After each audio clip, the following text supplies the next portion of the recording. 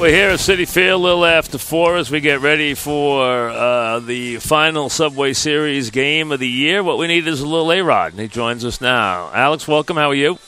What's up, Mike? How you doing? I'm doing great, man. I can't complain. I'm down here in South Florida, and we have a beautiful, warm day. All right, what do you as you look at your old team right now, what are you seeing? Well, I'm seeing a team that's playing with their hair on fire. They're having a lot of fun. Last night was a big win for us, and a big double there by Didi, and a big one by our big right fielder. So it was so far so good over the last 4 or 5 games. You know, let me start with Didi, who has become a tremendous player and really one of the real unsung heroes, and has gotten so many big hits. I can remember back to when Didi came here and he was just completely lost, and you had a big hand in working with him, tutoring him on game situations, taking him out on the field where this guy was having trouble. He was having trouble running the bases, no less doing anything constructive. I mean, he was really struggling, and he has turned it around and he's become an all-star player. Yeah, I mean, that's one of the things we talk about when we bring in players. We want 6 tools, right? The 6th tool is the ability to play in New York, because it's truly different. It's the hardest market to play in. And, you know, Mike, sometimes it gets so confusing you can't even think straight. And to your point, he was having a hard time even staying on his feet, running the bases. That's how confused he was. But, you know, over time, I think Carlos did a tremendous job with him and his hitting and his approach. I went out a few times early and helped him out at shortstop. But, again, with a guy with that much talent, it just takes a little nudge or a little push, and he's been outstanding. It's gotten some attention, your meeting or your time you spent with Sanchez. He looks a lot better this week at the plate. Still struggling a little bit at times behind the plate as far as him gloving the balls and everything. But what can you share about what you talked to him about? I mean, I'll leave the main details out of it, Michael, obviously, because it was a private lunch. But, I mean, the synopsis of our conversations have been that, you know, even if you hit 50 home runs and you play below average defense, we're not going to win a world championship. What we need is a guy to play, you know, very high level defensively, and to be able to communicate with Larry and the 11 pitchers and be an athletic defender. And, by the way, also be a good hitter. But really switching the script and understanding that 80% of your grade, if we want to break it down to school, is going to be, 1 is routine and conditioning. Number 2 is your English and your communicating skills with Larry and our staff. And number 3 is what you're talking about, is catching, framing, blocking, and throwing. And then we're going to take 20% on your hitting, and that's how we're going to come up with a grade for you.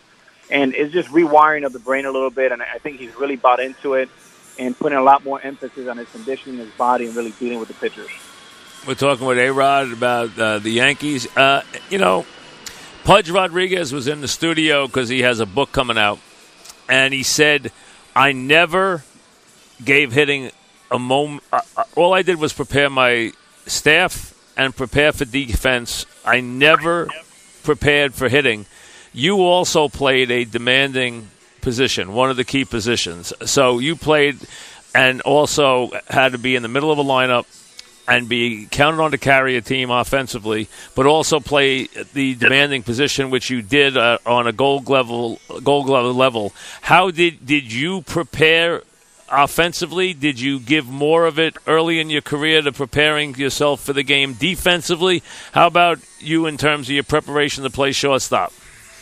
Yeah, I certainly put a lot more emphasis on my defense, because I realized early on, Michael, that if you come up as a shortstop and you hit 240 or 250, but you can play lockdown defense, they will be patient with you, and you can actually, you know, sneak in a couple of years early. If you're hitting 300 and you're throwing 40 or 50 balls away, you're going down to AA or AAA. And when I did the Mets game earlier this year, talking about Rosario, one of the things that I would emphasize if I was advising that young man would be, you know, 80 or 90% of your thought process should be defense. It should be bunting. It should be hit and running. Is doing all the things that Terry Collins can sleep at night, because he knows you're not going to blow a game. Now, if you do all those things and you hit 230 and 240, we'll be patient and we'll let you come along. Interesting. So you did spend more on defense, even though you were putting up big numbers on offense. You did spend more of your time in preparation for your defense, and you think Sanchez has to do the same thing. I do, Mike, because when you think about hitting, there's a magnet to hitting. You're always going to want to hit because that's what feels really good, right? It's like eating a nice, big, fat steak. Defense is integrity, it's character, it's hard, it's difficult, it's more of a team game. Without it, you cannot win. And at the end of the day, I've been with Gary for 7 or 8 years. We've never had one scout or one coach say, Gary's hitting is really worrying me. It's never about that, right? It's about the being in the tremendous shape. It's about, he's now has asked the organization that he wants to take English classes the minute the season's over. At least he's conveyed that with me. Maybe not with Cashman yet, but he will. These are all signs to me that he's understanding what we need out of him for us to win. You can't do it the other way around, Mike. You can't come out and hit 320 and throw 50 balls away. But you could hit 250 and make 10 or 12 errors, and you play for a long time in the big leagues. We're talking with A-Rod. Have you spent any time around Judge yet? I spent a lot of time with him early in spring training. We had a couple good meetings early in the year, once the year started in New York. So not as of late, but I'm really happy that over the last 2 or 3 days, he's starting to swing the bat a lot better. What do you think knowing you've walked those shoes, that mile in his shoes where when the whole world's watching and getting all the attention and being the big star and everything else. Judge went through that all very fast this year, and the All-Star game was all about him, and the home run derby's all around him, and he has to come back and live through that. Do you think that stuff affected him, or do you think it was just that he had to make adjustments to them just getting a book on him? Well, I think what happened, Mike, was, very low expectations coming into spring training. Obviously, he came out of the gates on fire. He wowed the world, and really, he was really the story of Major League Baseball in the first half and the All-Star game. What happens is you give these American League pitching coaches and staff 4 days to get Aaron Judge smart, and there's more video today than ever before, and they're studying metrics around the clock. The league basically adjusted to him over the late July and early August. Now he's got to make his adjustment, and he's got to punch back. And he has started that over the last 3 or 4 days. You know this, and you've seen it. These right-handed hitters at Yankee Stadium, they all have to know how to go with the pitch and hit the ball to right field. I mean, you did it. I mean, obviously, if you don't do that, you're going to have a hard time hitting a whole bunch of home runs in that ballpark. You got to take advantage of hitting the ball fairly well to right center, and it goes out of the ballpark. How tough an adjustment is that as these big right-handed hitters? I mean, look, the old stadium was a lot more conducive for fly ball pitchers, and it was more of a pitcher's ballpark. This stadium, it's a bandbox. So for a guy like Judge, he must feel like he's playing on a 9 and 10 field. The biggest difference from the first half to the second half has been pitch selection. In order for Judge to kind of continue to develop and cultivate his skills, is all about swinging at strikes and having that discipline in the strike zone. So more than anything else, it's just about making sure that he doesn't swing at a lot of bad pitches, right? Absolutely. I mean, if he stays in the strike zone, he's going to be very hard to deal with. And, one of the things they're doing with him, Mike, is they're going north and south. That four-seam upstairs, there's a little bit of a blind spot. And then they're speeding him Slider up. away. And then slider low and away, yeah. Exactly. Yeah, you could see him having a lot. He had a lot of trouble with that for about a month. He was getting a four-seamer up and in, and then he's getting the slider low and away. Mike, if you think about it, the one hole that all of Major League Baseball has is the fastball at the mask of the catcher. And the reason why the new way of teaching is this Ferris wheel approach where people are swinging like a golf shot. It's science. If you're swinging up and your club head is down, the ball up, you're not going to be able to see it or hit it. And it's not only Judge, but there's a lot of people that just cannot hit that pitch anymore. No question. We're talking with A-Rod about the young Yankees and what these guys have done. Clint Frazier, when he came here before he got hurt, when we saw him, he got a very quick bat. I don't know if you spent a lot of time with him in spring or in camp this year. Did you see a lot of Frazier or spend any time around him? Yeah, we went to dinner, and, he's built like a tailback. I mean, he is a brick house.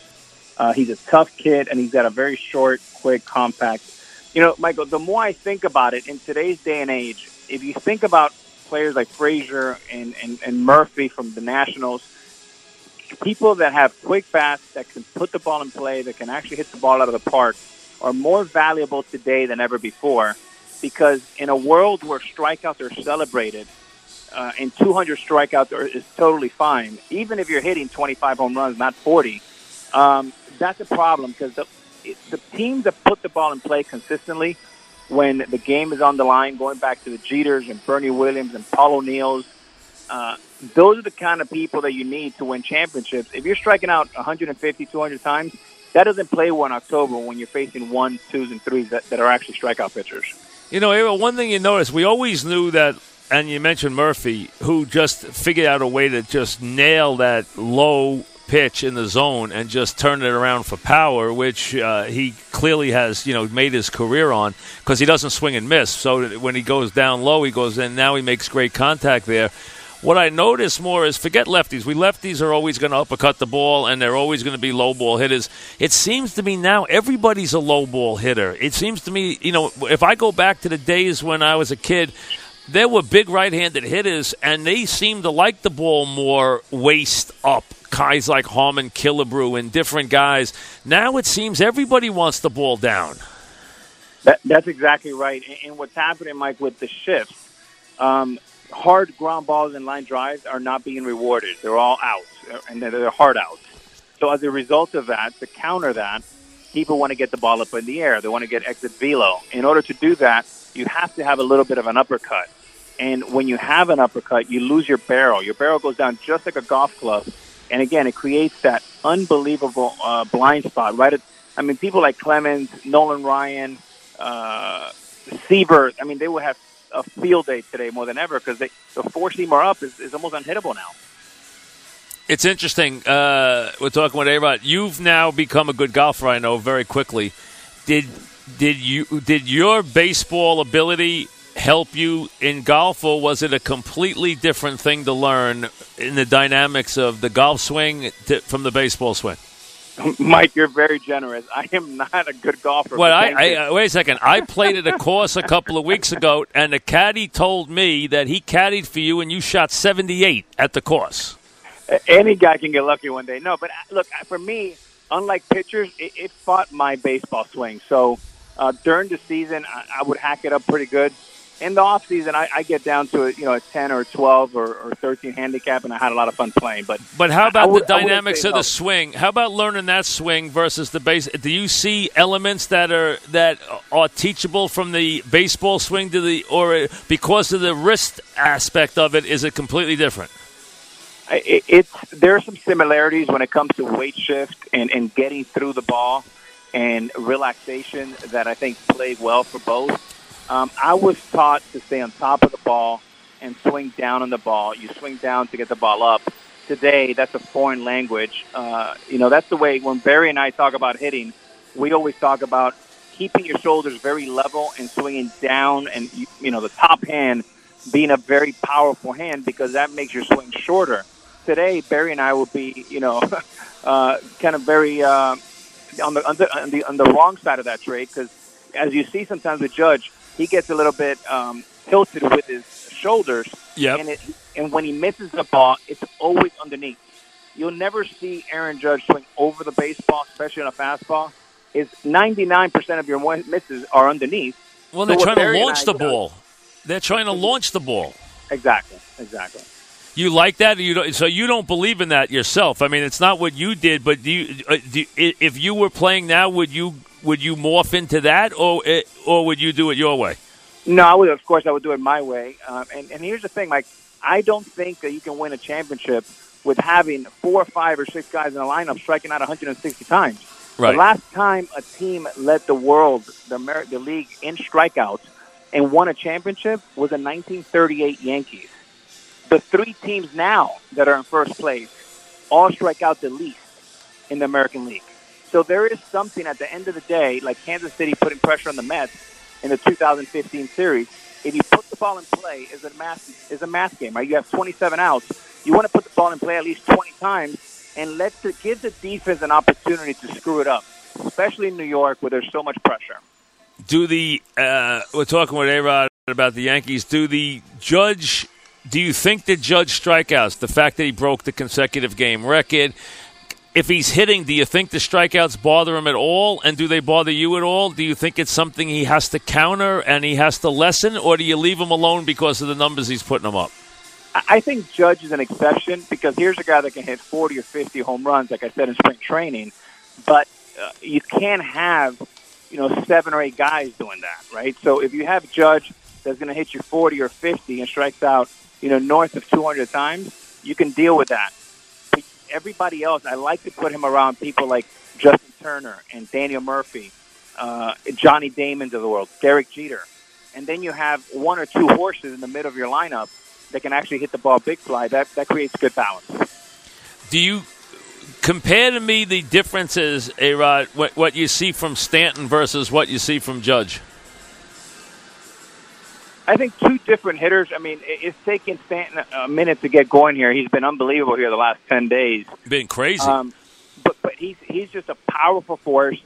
He's now closed his stance. Not so much grace, more brute strength. And a low line drive hitter, almost the likes of a Dave Winfield, but probably with more power. A guy like Judge, I see a lot of me in Judge because he's not over-swinging. He's at his best when he's swinging at strikes, and he's also at his best when he's hitting big part of the field, center field and right center. So more grace from a guy like Judge, more brute strength from a guy like Stanton.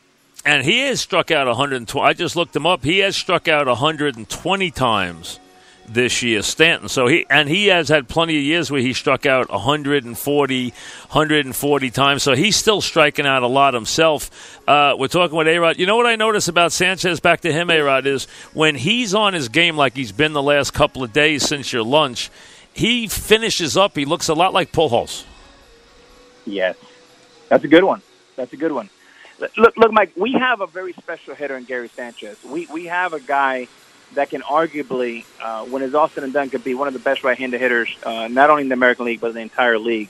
We just need to focus and give him what are the rules of engagement and put him in a position with a routine that he can follow. And as is a little bit of the Karate Kid, wipe on, wipe off. He'll end up being the player we want if we just kind of give him the tools to get there. Yeah, he's struggling a little bit. He's got a great arm, which we know. He is struggling a little bit boxing that baseball. I mean, I don't know. You were never a catcher, but I mean, you were a great fielder, but you were never a catcher. But he is struggling a little bit, especially with that ball down. He is having some problems with it, no question. Yeah, he had trouble last night, I think, in the 7th or 8th when we had Robertson there. Yep. But, he's also thrown out 3 or 4. I mean, his throws have been under 2. Oh, he's got a great arm. Yeah. Great arm. His footwork's getting better. Look, it's a work in progress. But as long as we keep him focused and working with Larry, and look, dealing with 11 pitchers, it is by far the most important thing any catcher has to do. By the way, it's also like dealing with, 11 different partners. They're all different, very challenging. And pitchers want to know, Mike, that the most important thing in your life as a catcher is the next pitch they throw. So that is something to really manage, and that's what guys like Joe Girardi and Pudge did so well back in their career. We're talking with A-Rod, who will be doing. When's your next game for Fox? I'm now in the studio, and middle of September, and then obviously all of October. What do you think are the Dodgers with what they're doing right now, which is they're just unconscious? Are they unbeatable? If they played anyone right now, they are unbeatable, and I don't think they'll lose more than 2 or 3 games in the whole thing. I think they'll win 11 games more than 2 or 3. The problem they have, Mike, is they want to start now. And, It reminds me a little bit of the 98 Yankees. They got a long time. They got a long time to the playoffs, Yeah. That is a long time. So if you're them, you want to start tomorrow. I spent a lot of time with their owner, Boley. I spent a lot of time with Dave Roberts. And so how do you keep that edge? How do you keep that edge for another 6 weeks? Yeah, you got to keep going through the stretch. You cannot get. I do not like when managers start, pulling players. You got to keep that foot on the accelerator 24/7, and just be a killer, an assassin. Do not stop until it's over. That's amazing. I mean, you can compare them to the '98 Yankees. You can compare them to the '84 Tigers. I mean, they have the '61 Yankees. They have an incredible team. What they've done over the last 60, 70 games has been unbelievable. I knew they were good, Mike, but then I went down to Citi Field, and I did the game with Kevin Burkhardt for Fox. And Kevin and I went over the day before on Friday. And by the time Saturday night came, I said, holy smokes, these guys are really, really good. There is an aura around them that's phenomenal. The job that Dave Roberts has done, I mean, look, the modern-day manager today, and that's why I think Kevin Long can be a good manager, it's more like a CEO of a public company. You're basically getting information from your board and ownership, and you're transferring it to your shareholders, which are the players. And Dave Roberts has done a phenomenal job. What he's done with Puig is phenomenal. Puig is as happy he's playing good defense, he's hitting ace, and he's laughing about it. All the credit goes to Roberts. Did you've also got a couple of shows you're doing with CNBC and everything. Have you done Shark Tank yet? I did, and that airs in the fall. How was it? I love the show, Mike. I think I love this show. I watch the show with my kids. My kids love the show. I tell you, I think families in America, it's a great educational show for kids to learn about money and deals and everything else. It's fun to discuss the products. I watch the reruns on CNBC with my kids. They love the show. I love the show. I mean, the debate among the guys, the competition. I mean, I don't know who you were on. Was Cuban on when you were on? Yeah, and Cuban's been a pal for a while, and he was great. And Mr. Wonderful was on, I'm sure. He was in the middle, right? Yeah. Absolutely. Yeah, but that's it. So did you like it? I loved it. And, my daughters, Natasha and Ella, they absolutely love it. It's not only entertaining, but there's an educational part of it. I agree. You get to learn a lot. And it's probably made more entrepreneurs in this country than any other show ever. Did you bid on any Did you get any products? I did bid on a bunch, and I can't give away any clues, Mike. Right. But I got some good partnerships, and I think it's the first Sunday of October. How good is that? I tell you, I love that show. That's great. That's a great being on that show. You got enough money to be on that show too. You can actually go in there. And you can compete with those guys. Those, Mr. Wonderful and those guys. They got a lot of cash. Barbara Corcoran. They got a lot of cash. Those people. Mike, I've seen your contract. I think we have a chair. No. Listen, I'm still getting a paycheck. You guys are out of that league. You know that.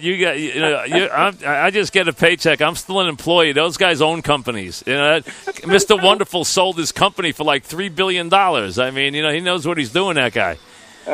It was a lot of fun, Mike. Tell me what you think after you see it. I will. And then you got the show with the players too. Have you taped that yet or no? Yeah. So we're doing a show on CNBC called Back in the Game, and essentially it's taking players that went from rags to riches back to rags. I love that. That's a great idea, and there's a lot of players, too. It is. It's a very sad thing, Mike, and it's a little bit like The Prophet with Marcus Lemonis, where you go in there and essentially you don't give them fish, you teach them how to fish, and right. You build a process and you build a team around them so they can not only get back on their feet and pay some of their debt off, but something that's sustainable and actually can make their life better, which makes you think a lot about. That's a very reactive move. I'd love to get involved and build systems where you can start helping players at the beginning of their careers, not at the end once it's broken. Hey, you could be in a guy like you and the guys who have been successful in business. And I know people say, look how much money you made. Yeah, listen, you could have screwed it up as well as turned it into more money. You guys who have been smart enough to turn it into more money, you know what? You guys could really help a lot of the players because so many of them mess up their money. It's unbelievable. I've heard that from coaches in the NFL and from basketball coaches a million times how many players have come to them and say, I thought this guy was paying my taxes. I thought this guy was doing this. I gave this guy power of attorney. All of a sudden, they have no money. I mean, it's happened to some of the greatest players ever. I mean, it happened to Kareem Abdul-Jabbar as a perfect example. He lost everything. It's unbelievable. It has a chance to be a good show. I mean, Joe Smith is, obviously 1995 first pick out of Maryland. You remember him. And yeah, sure. Phenomenal guy. But, the interesting thing is you never see great business people like a Warren Buffett say, hey, Alex, I'm going to go into Yankee Stadium and I'll pitch to you. And if I strike you out, you give me $1 million. If you hit a home run, I'll give you $1 million. Right. And so they're too smart for that. But at the same time, you have so many athletes that walk into the arena of business and want to do that, and they just get destroyed. eaten alive. Plus, they get conned because they trust people they shouldn't trust. You know, they got to have checks and balances. You got to have more than one guy running your stuff. You got to have one guy doing taxes, one guy doing books, one guy doing business. Got to have different guys. 100%. Check and balance. Yep. Yeah, absolutely. So I like that. So when does that air for the first? I'd like to see that show. When does that air? It should be a good one. Again, I think Shark Tank and Back in the Game should be this fall. Oh, good. So you're busy. I'm busy. Absolutely. You got enough TV stuff going on. Hey, Mike, when are you and I going to co-host the show? You know, I don't know. You've been this legend for 30 years. About inviting, the old broken down third baseman. Yeah, some old broken down. You know what? Listen, we'll have to come up with an idea. You already took all the good ideas. You know that? You know, I'm jealous you're on Shark Tank. I think that's unbelievable being on there bidding with those guys. You know, that's a lot of fun. Well, it's so much fun. I hope the folks at home tune in. All right, thanks. Hey, listen, we'll talk to you soon. Thanks for a couple of minutes. Okay, Mike, be well.